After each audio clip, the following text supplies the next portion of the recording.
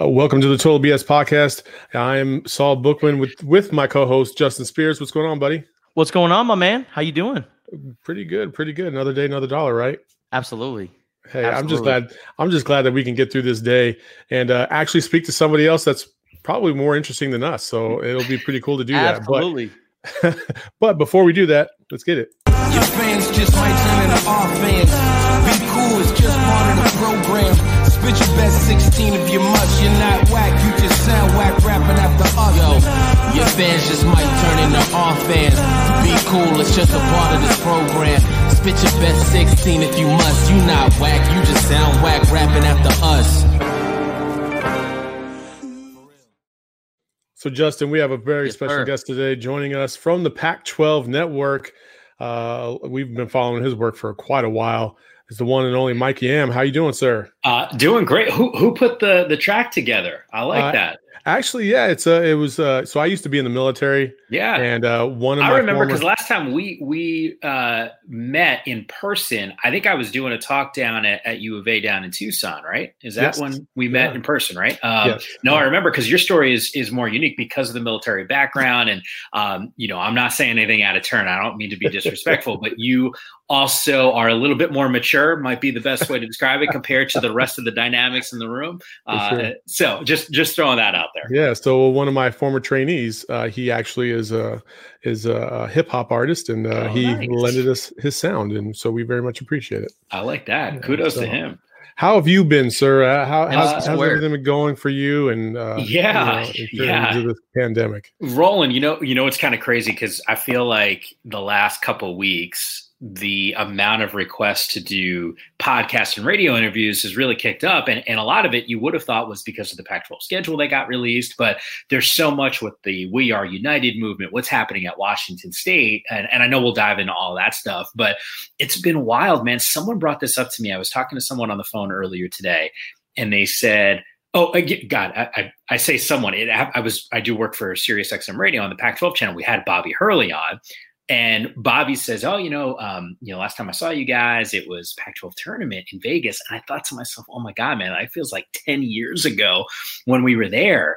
And I was doing another radio interview in Mississippi, and they were asking me what it's like on the West Coast. And they're like, yeah, we're getting after it. And, 50% capacity in the restaurants and the whole thing. And I go, last time I had a meal indoors outside of obviously my own home was Vegas in March. Like we just, the Bay Area, and I don't know where you guys are located. So I don't know if you're in still in that Arizona area. And Justin, looks like I see like Lakers paraphernalia behind you. So maybe you're a SoCal guy, but in the Bay Area, it's like locked down. Like you can't really do anything up this way. Yeah, I mean, no, Mike, we all three of us were at the Pac-12 tournament, and I was actually there as a fan in the terms of that, and it was eerie. Even that night, leaving the arena, you're like, I don't know if we're ever coming back. Like you just knew it, especially with the Rudy Gobert situation that hit that night, and then all of a sudden you got word of this conference, that conference, and things of that nature. But Justin, you want to go ahead and kick it off? No, I was going to ask you, Roy Choi's restaurant, right? That was the place that we decided to go get a bite to eat. Yes, the best fried bologna sandwich. That's where me and Justin went that night. Yes, sir. Best fried bologna sandwich I've ever had. We never didn't run into each other that night, right? Like I feel like I had a couple meals in Vegas the last couple years at that spot. No, Justin and I didn't get buzzed until later on. So I'm pretty sure we would have noticed you. We for instance, we were out one of these nights in Las Vegas, and we ran into your boy Yogi Roth, and that was pretty fun. So were you on your way to some sort of like EDC like kind of chaotic concert or something along those lines? That's like a Yogi thing. It was like, God, I got to think back. Maybe it was like the second year of the Pac-12 tournament in Vegas. I remember there. God, Avicii, is that like the artist? Yeah. He was playing up there, and randomly. So this is like way back. So Rich Rodriguez, when he was still the football coach at U of A.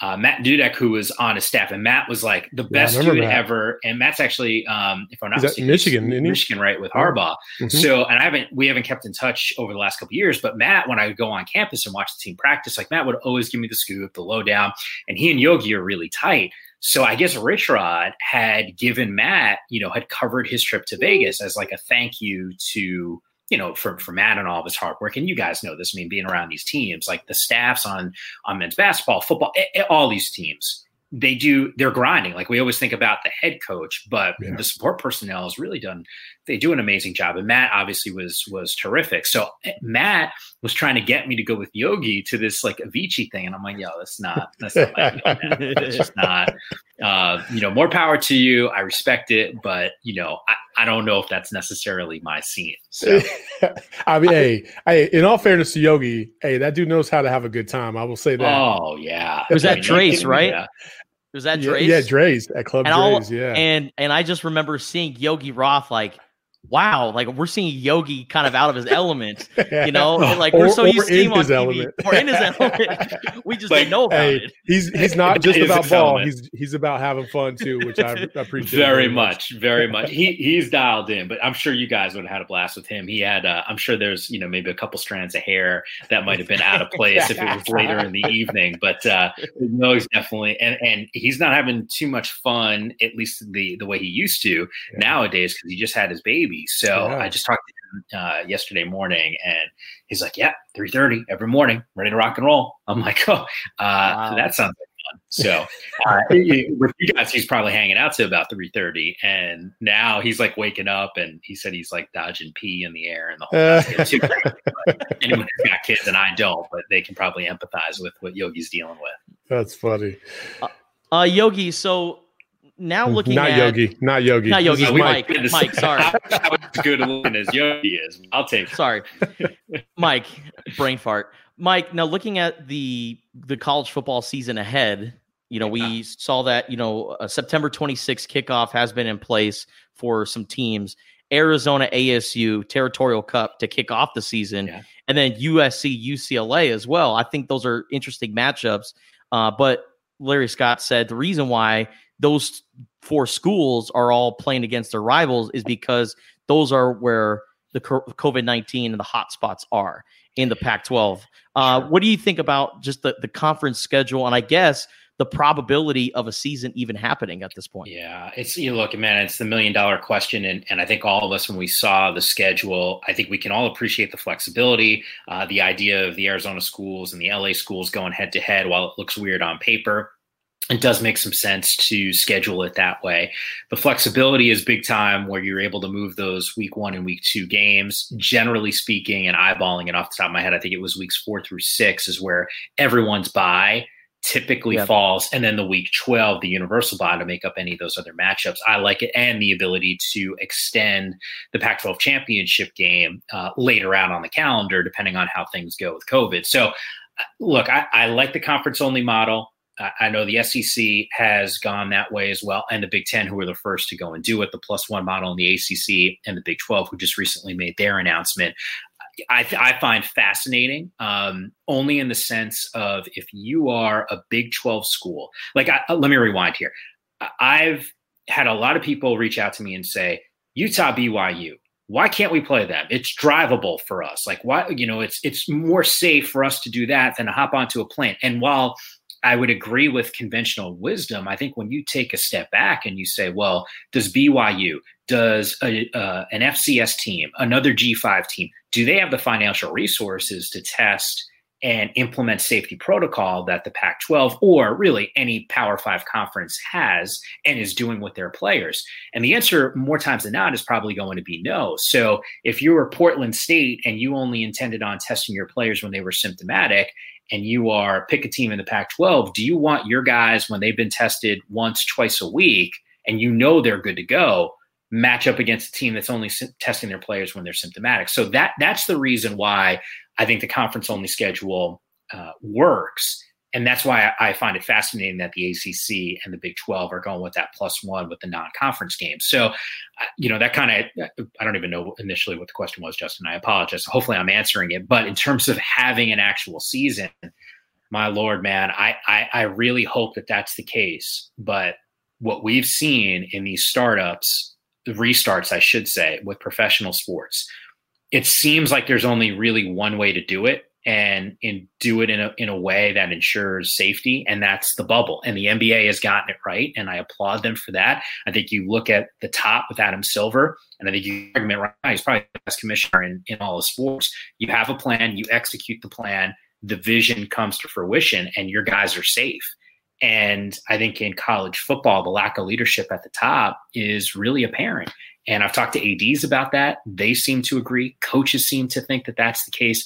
And to me, that's what concerns me. How do you have student athletes on a campus in what is considered a, quote, athletic bubble? What happens if they get out to Gen Pop, though? I mean, the NBA guys, like, you're not leaving that bubble. No. College kids, and we remember this. I mean, we're not that far removed from those college days. Like, you're probably going to go have a good time when you can a little bit. So I think it's going to be hard. I'm cautiously optimistic. I love that there's a plan. And if the states and at the local level allow the games to happen, let's roll. I mean, that's a great point about, the age of these kids that are going to be participating in college football. I mean, you take the Miami Marlins, for example, the anti-bubble, demonstration that they have in terms of, how they can control themselves. They don't have, and what I was telling Justin was you need to cut down as many variables as possible. And that's what the NBA did. Right. Yeah. And so when you have Major League Baseball, for instance, where players are coming and going from home back, you can't control what other people in their household are doing. So it's very difficult, especially for young kids. Like you said, all it takes is one person to be like, hey, we're having a party and blah, blah, blah. There it is. And then you're going to say no to the party. Yeah, right. Especially depending on where these kids live, if they've been doing the shelter in place and the right thing. Like, I'm 38. I got to tell you, I'm so ready to have a life again. Can you imagine being 18, 19, 20, 21? Are you kidding me? Yeah. I mean, you're ready to roll at that point. So there's also that maturity aspect too with these college athletes that I think we're going to have to focus in on, and they're going to have to be more mature than maybe the rest of their students. And money as well. We're talking about NBA, WNBA, like these professional sports that are doing the bubble, they're all getting paid at the end of the day. And I think that's why, these players around the conference created this letter, We Are United, via Players Tribune, is because they said, well, we are risking our health every single day, but we're not getting a single dollar. So you do bubble student athletes? I don't think so, because then there's that aspect where players are kind of starting to realize they have some leverage, and they're going to create this union almost to try to get some compensation. Yeah. And look, I think the one thing, Justin, that nationally people are focusing in on with the We Are United stance from a Pac-12 perspective is the dollars and cents of it. And realistically, it doesn't seem realistic to ask for the 50-50 revs. I mean, it's just not, and I applaud them for trying, shoot for the stars. I do wish they were advised a little bit more effectively. I was disappointed by the fact that, and I give them credit because I think any student who's willing to go out on a limb, take a stand on something should be applauded. And I think generally speaking, that group of players, their hearts and their minds are in the right place. But, they're asking for some stuff, guys, that's already going to happen or has already happened. And to me, it's a weird look. And the money thing, how about this? Big Ten players come out, right? And they have a similar stance. They're not talking about the money. And to me, for those players to say, hey, we're standing for health and safety, social justice, and that's what we're getting behind, and talking less about the dollars and cents, I think does the group of the Pac-12 players a disservice. And I think it makes them look, it's not the best look when other players in other leagues are asking for X, Y, and Z, and money doesn't happen to be one of them. Now, let me just say this. I am so pro player, it's not even funny. And the NIL thing, and I've been on record months and years ago, like, these dudes should be able to make cash off of their name, image, and likeness. What's fair is fair. And I appreciate the scholarship argument, and I totally agree with it, and this whole idea of being an amateur. But if I'm a talented musician on a particular campus and, so-and-so, you guys on your show say, hey, we're going to go and pay you to write our theme music for our show. Like, okay, cool. Like I got that talent and that ability to go and do so. Why shouldn't I be able to capitalize it? And I'd say the same thing for the athlete. And maybe that musician is on full scholarship. I just, to me, they should get that. And I'm glad NIL is going in their favor. Absolutely. No, I think those are great points, Mike. I think the thing that struck me the most about the players in the Big Ten and their proposal was exactly that, the revenue. Sure. 50% revenue. I'm sitting here talking to Justin about 50% revenue. Dude, you might not even have 50% of your revenue this year. And then you're going to try and split that. You got to think about all the things that a university is obligated to have to pay for right now outside of the players. And again, player compensation, I totally am on board with that. I think if you can make money off your own likeness, if you can make money, sponsoring yourself or whatever the case may be, sure, do it. Absolutely. But 50% revenue, that's a lot of change for a lot of players, and I just don't think that that's the way. And I don't think they understood. They know that football is the moneymaker, but I don't think they understand that they're really funding a lot of the other programs. Exactly. So if I'm playing, and I'm using this as an example, men's tennis, I might be costing the school money to run my program. So if you're saying a rev split, and this wouldn't happen, but it's almost like, does the tennis player have to write a check to the school in order to go and play?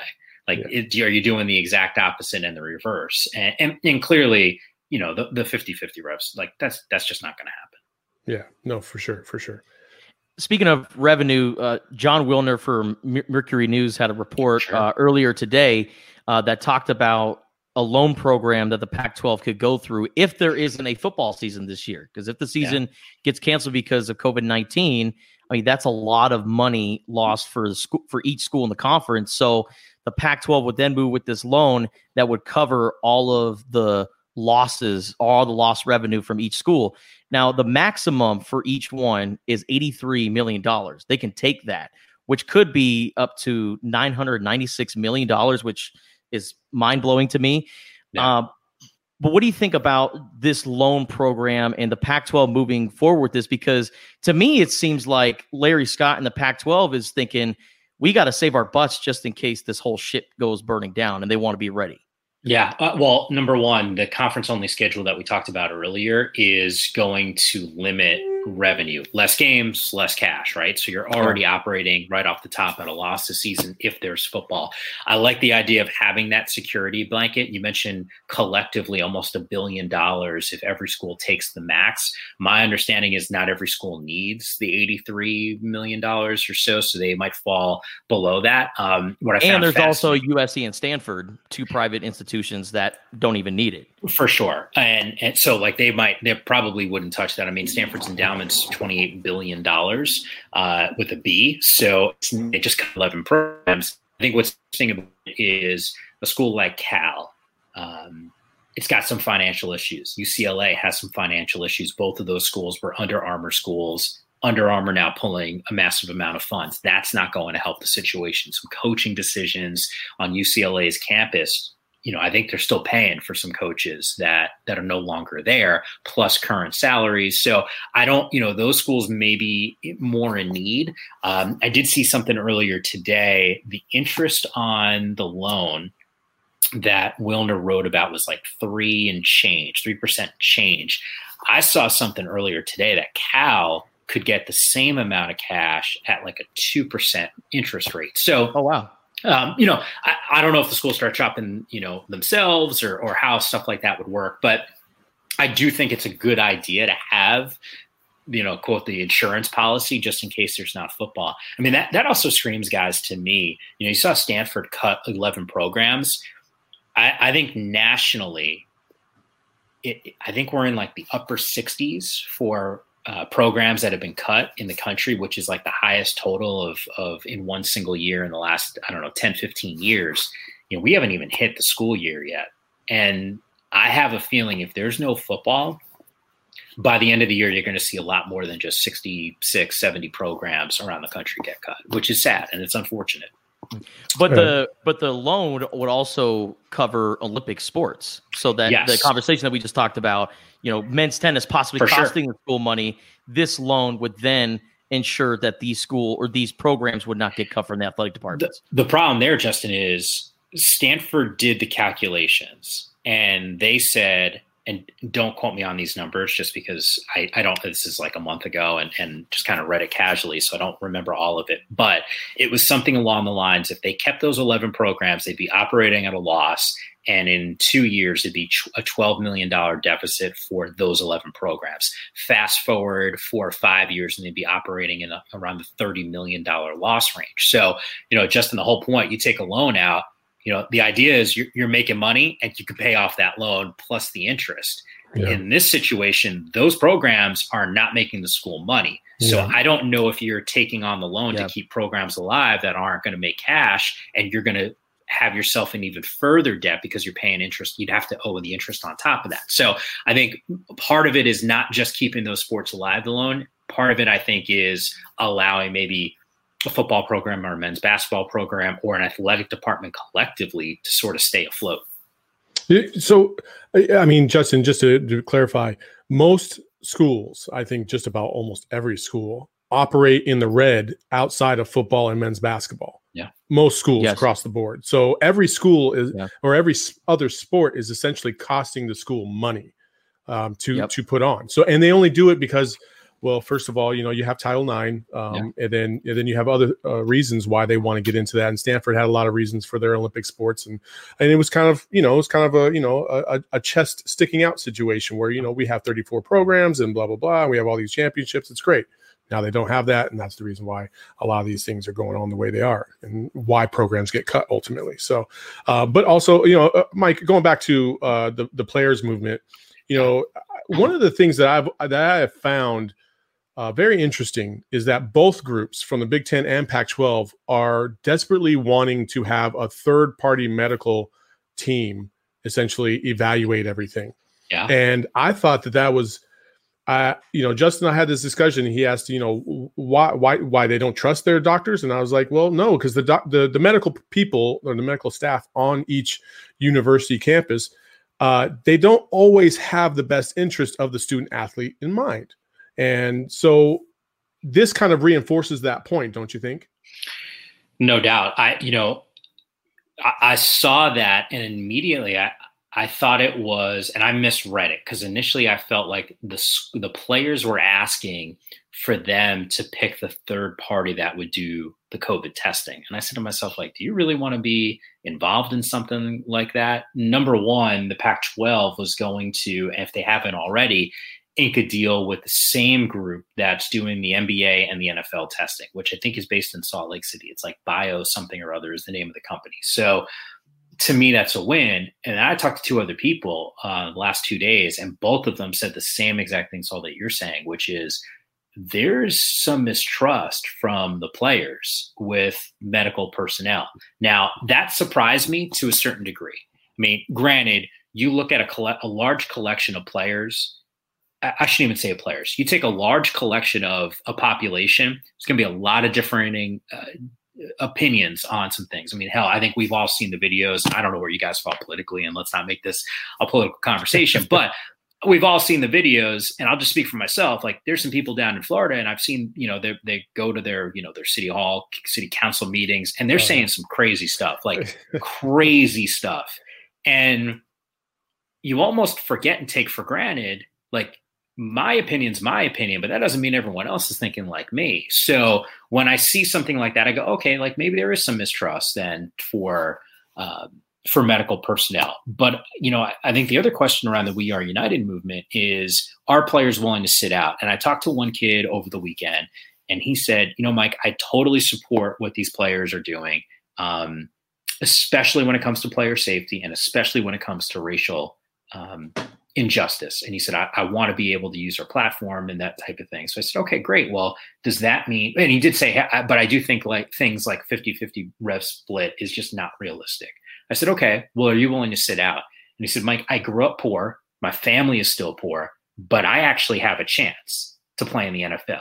And I'm not misguided where I think I'm a first or a second round pick, but I do understand I need to play this season to have a chance. And I don't want to be poor for the rest of my life. And my family is poor. So I'm going to play. I can't sit out. And he said, furthermore, at least on my campus, I feel really safe. He said, I feel safer on my campus than I do when I go out to the grocery store and I'm going about my daily business. And he said, on the racial injustice, he said, I almost feel bad because our coach, and his coach is white, he said, our coach has been nothing but absolutely awesome about what is happening in our society. He's had multiple conversations with us. He has been empathetic. He's tried to learn. He's tried to show us how we can use our platform to affect some change. So he said, in some ways, I almost feel bad that this entire group is writing these demands when at the end of the day, like, I do feel really good about the position that I'm in. So I say that, and it's a really long-winded answer to say the other part of this is, do players sit out? And I don't know how many will actually not take the field if these demands are not met. Yeah, for sure. And that's, Justin, you and I literally just spoke about that before Mike came on, about the fact that, when the rubber meets the road, how many of these kids are really going to make that decision and sit out? And when you only have, let's say you're a senior and you have 1 year left of eligibility, that's a very tough decision. You know what I mean? That's probably not even a decision for you. You probably have to play so you can give your chance an opportunity to play at the next level. So, Justin? No, I was going to say that this is where we're starting to see the divide between kind of like college football's elites and guys who are fighting for their lives essentially right now. Like, you're seeing first round, like bona fide first round draft picks come out and say, I'm willing to sit out this season because they already know that they are going to be a high draft pick. Meanwhile, like you said, you have other players that are fringe guys. They might be a second or third day player, but I mean, we're talking about thousands and perhaps millions of dollars at risk for these players, depending on what round they get picked. And I don't know. It's definitely a tough situation to be in right now for a lot of these players. But I just think it's so refreshing to finally see every player kind of come together. And it's not just at one conference. Like you mentioned, the Big Ten, you have other players around college football all finally coming together. And I think student athletes are finally understanding that they have a voice in all this, and they've had a voice this entire time, but they all just needed to unite. And that's what we're seeing. Hey, Mike, real quick, before we get while we're on the topic, I told Justin, I said, it's much like the newspaper industry back in the day. When technology started to come on board, newspapers had a decision to either jump on board with the digital stuff or you'd fight it. And if you're not prepared and you didn't get on that digital train early, you were kind of left out, and you kind of, you're between a rock and a hard place now, as we see a lot of newspapers around the country, kind of fledgling and struggling. We've seen the player movement coming. We've seen the need and the want for getting your worth. Is the Pac-12, among other conferences, are they ready to go down this road? Because I know the NCAA sure as hell isn't. Are these individual conferences looking at this differently than the NCAA and saying, okay, we need to be prepared for this? Yeah, I think it's a really good point. And the short answer to me screams lack of leadership at the top. Who's making the call on this stuff? Like, legitimately, who is? Power 5 football it's autonomous. Like, they don't have to listen to the NCAA, essentially. Like, they could just kind of do whatever they want. When all this stuff was happening, we were talking about schedules. I can tell you all the P5 commissioners are on a somewhat daily call. When the Big Ten, Kevin Warren comes out and says, hey, conference only schedule. And a day or two later, Bob Bowlesby's like, no, like, we're not even considering that right now. I'm thinking, ooh, like, we're not all on the same page here. A couple of days later, Pac-12 follows the Big Ten. They say conference only. Still the SEC, the ACC, the Big 12, not ready to announce anything. To me, that says there's not this uniformity at that level. And when it comes to subjects like NIL, guys, like, I'd be on your show at any other year. I'd hop on with you guys. And at this point of the season, we'd probably be doing a preview for the year, and we'd be talking about NIL. NIL would be the biggest thing. Total back burner because of the COVID situation. Right now, not only are we not sure if there's going to be a season, I would make an argument, maybe like the 1A, 1B, I guess 1A has to be, is there a season and do we play? But 1B, I don't even know if it's NIL. Like, what do you do on the recruiting side? California and New Mexico have said, hey, we're pushing high school sports to December or January. Sign a date, December 18th. So you're telling me that kids in their senior seasons of high school, haven't played a down of football, are going to go and commit. Coach's evaluation process, how do you evaluate a kid who hasn't played in a senior season? I got to tell you, man, like I'm still waiting for my growth spurt, but I do know people that go from junior to senior years and they get those growth spurts in their senior seasons. Like there's late bloomers. Like how do you handle that? I just think there's so many questions swirling around this game right now that need to be answered. And I don't know who's going to kind of take the bull by the horns and figure it out. Well, you mentioned uniformity, and there's levels to uniformity with all the conferences, but even inside their own conferences, like for instance, the Pac-12, with the part of the players movement in We Are United is uniform testing. Just from personal experience, down here in Tucson covering Arizona, some U of A football players came out and said, it's not fair that we are getting tested weekly. Meanwhile, like you said, Mike, some people aren't even getting tested unless they're symptomatic. Yeah. And this is where the uniformity needs to come in. And it all starts at the top, and who's going to accept it?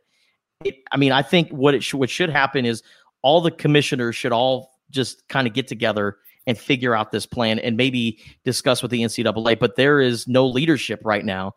And the fact that we are in August and there's still a bunch of question marks, it's very concerning. Yeah, no, I'm with you. And I think that's why we're still, and you had asked me like, hey, are we going to have a season? Like, I don't know. Like I hope we do, but I just saw a report before I came on with you guys. 8 football players at UCLA tested positive. Yeah. It's like, okay, so what are we supposed to do with this? Like, how do you handle this? And it's mind blowing because you guys are down in Arizona, so you kind of have the pulse on what's happening with those COVID cases. And I heard that things have started to at least slow down a little bit, which is a great sign. But I was on this radio show in Mississippi, and the guys telling me like, yeah, we're just going about our business. Like, it's okay. Like, there's we're fine here. And I had asked him, I was like, well, do you have ample ICU beds in your hospitals there? And he's like, yeah. I'm like, okay, well then I guess that's the answer. So I'm sitting here and I go, man, like it's almost like a different world, right? It really is. But there's a part of me that sits there and says, how do you really have ICU beds available? Like, that's not totally what the news coverage is saying. And it's hard because I don't know. I'm not boots on the ground. I can tell you, I know people down in Arizona that work at hospitals. I know people in LA who works at hospitals. I know when all this happened in New York City, my dad works in Manhattan at a hospital on the Upper East Side. He told me he'd never seen anything like it before. He said they were cold trucks coming out because they had no more room for the dead bodies. They're putting them on trucks like that. I hear a story like that, and like you can say, "Hey, what news source do you trust?" Like, all right, well, I'm going to trust my dad's eyes. Like, what you making up a story for me because it sounds good? No, like that's those are hard things to handle. So I don't know. It's a really complicated situation, and it's not like I'm trying to like put the fear of God in people because I do think there's this weird delta of, hey, did we flatten the curve? All right, if we flatten the curve and we start reopening, we do have to expect the cases are going to go up. And like, I don't know, like, how do you, I see what the unemployment numbers are. I know people are struggling to pay bills. I got friends that are unemployed right now. Like, those are like small businesses here in San Francisco. Like, I don't know how any of these businesses are going to survive. I've been saying that for months, and like, you see everything boarded up. So, God, I sound like such like the downer here, and I don't mean to, but these are really complicated questions. And I really hope a lot of these universities are going to rely on the money that comes in for football. And they're going to want these games to happen. The television revenue is really significant. But I think you talk to a school president, and here's the other thing. It's not a commissioner's call. It's not an AD's call. It's not a coach's call. It's not a player's call. The people that are pulling the strings on whether or not there's going to be a college football season are the university presidents. And I will tell you this, and my mom's a university president, the most risk-adverse people, and I've never said this to her, but, like that's a big responsibility. The most risk-adverse people on a campus, I would tell you, are probably the university presidents. And the health and safety of those kids on those campuses are absolutely paramount. So to me, the people who are making the call are probably not willing to chance the health and safety of the kids on that campus. I don't know where that means we net out at in a couple weeks when the season is supposed to start in actually a little bit more than that now, but basically a month and change. I think we should clarify that Mike wants football. He wants football. I know all the things that he said is kind of like, oh, bummer, but Mike wants football. No, man, dude, my living is, and like, that's the other thing. Like I get paid. Like if sports don't happen, like that's a problem for me. And I got to tell you, like I was pumped last week, NBA restart on a Thursday night. And I don't know if you guys are watching. I'm sitting here going, man, I'm watching basketball games that count on TNT. Earlier today, SEC comes out with a 10-game conference schedule. I'm getting ready to do a show on SiriusXM Radio with Coach Neuheisel the next day, and I'm going, yo, like we're creeping closer. Like this thing is going to happen. I don't know, but hell yeah, Justin, man, I want these games to happen. Yeah, absolutely. Mike, before we let you go, real quick, tell the people what you've been up to, and are you working on anything, or what's your schedule like for the next like maybe a month or two? Yeah, I visualize the workouts in my living room that I should be doing at this point. But look, guys, it's been an awesome run, and really fortunate. Just in terms of the conversation, I love doing stuff like this. But Pac-12 Radio on SiriusXM has been the bulk of my work the last couple of weeks. It certainly looks like it's going to be like that for a little bit of time here. And I've been fortunate. ESPNU Radio, I get to fill in with Coach Neuheisel occasionally, but we're having some fun. We're still having conversations. And Justin, I'm going to hammer home the point that you just made. Hell yeah, I want these games to kick off here, and hopefully we get some real games to actually talk about. Absolutely. Well, that's Mike Yam from Pac-12 Network. We can't thank you enough for joining us today, Mike. Absolutely. Pleasure being with you guys. Appreciate the invite. For sure. Justin, that's the end of this Total BS podcast. Pretty simple, right? Oh, I loved it. And it's really great to hear from people in Pac-12 networks that are around the conference all the time. So once again, big shout out to Mike Yam for joining us. But yeah, another episode of the Total BS podcast in the books. Make sure you subscribe to the Total BS podcast on Apple Podcasts, Spotify, or wherever you listen to podcasts. And be sure to give us a follow and subscribe to us on YouTube and Facebook as well. You heard the man. Do it. Sign up. Do it. Follow us, subscribe, all that good stuff. That's another episode of the Total BS podcast. Till we see you next time. Peace. Your fans just might turn into our fans. Be cool, it's just part of the program. Spit your best 16 if you must. You're not whack, you just sound whack rapping after us. Yo, your fans just might turn into our fans. Be cool, it's just a part of this program. Spit your best 16 if you must. You not whack, you just sound whack rapping after us.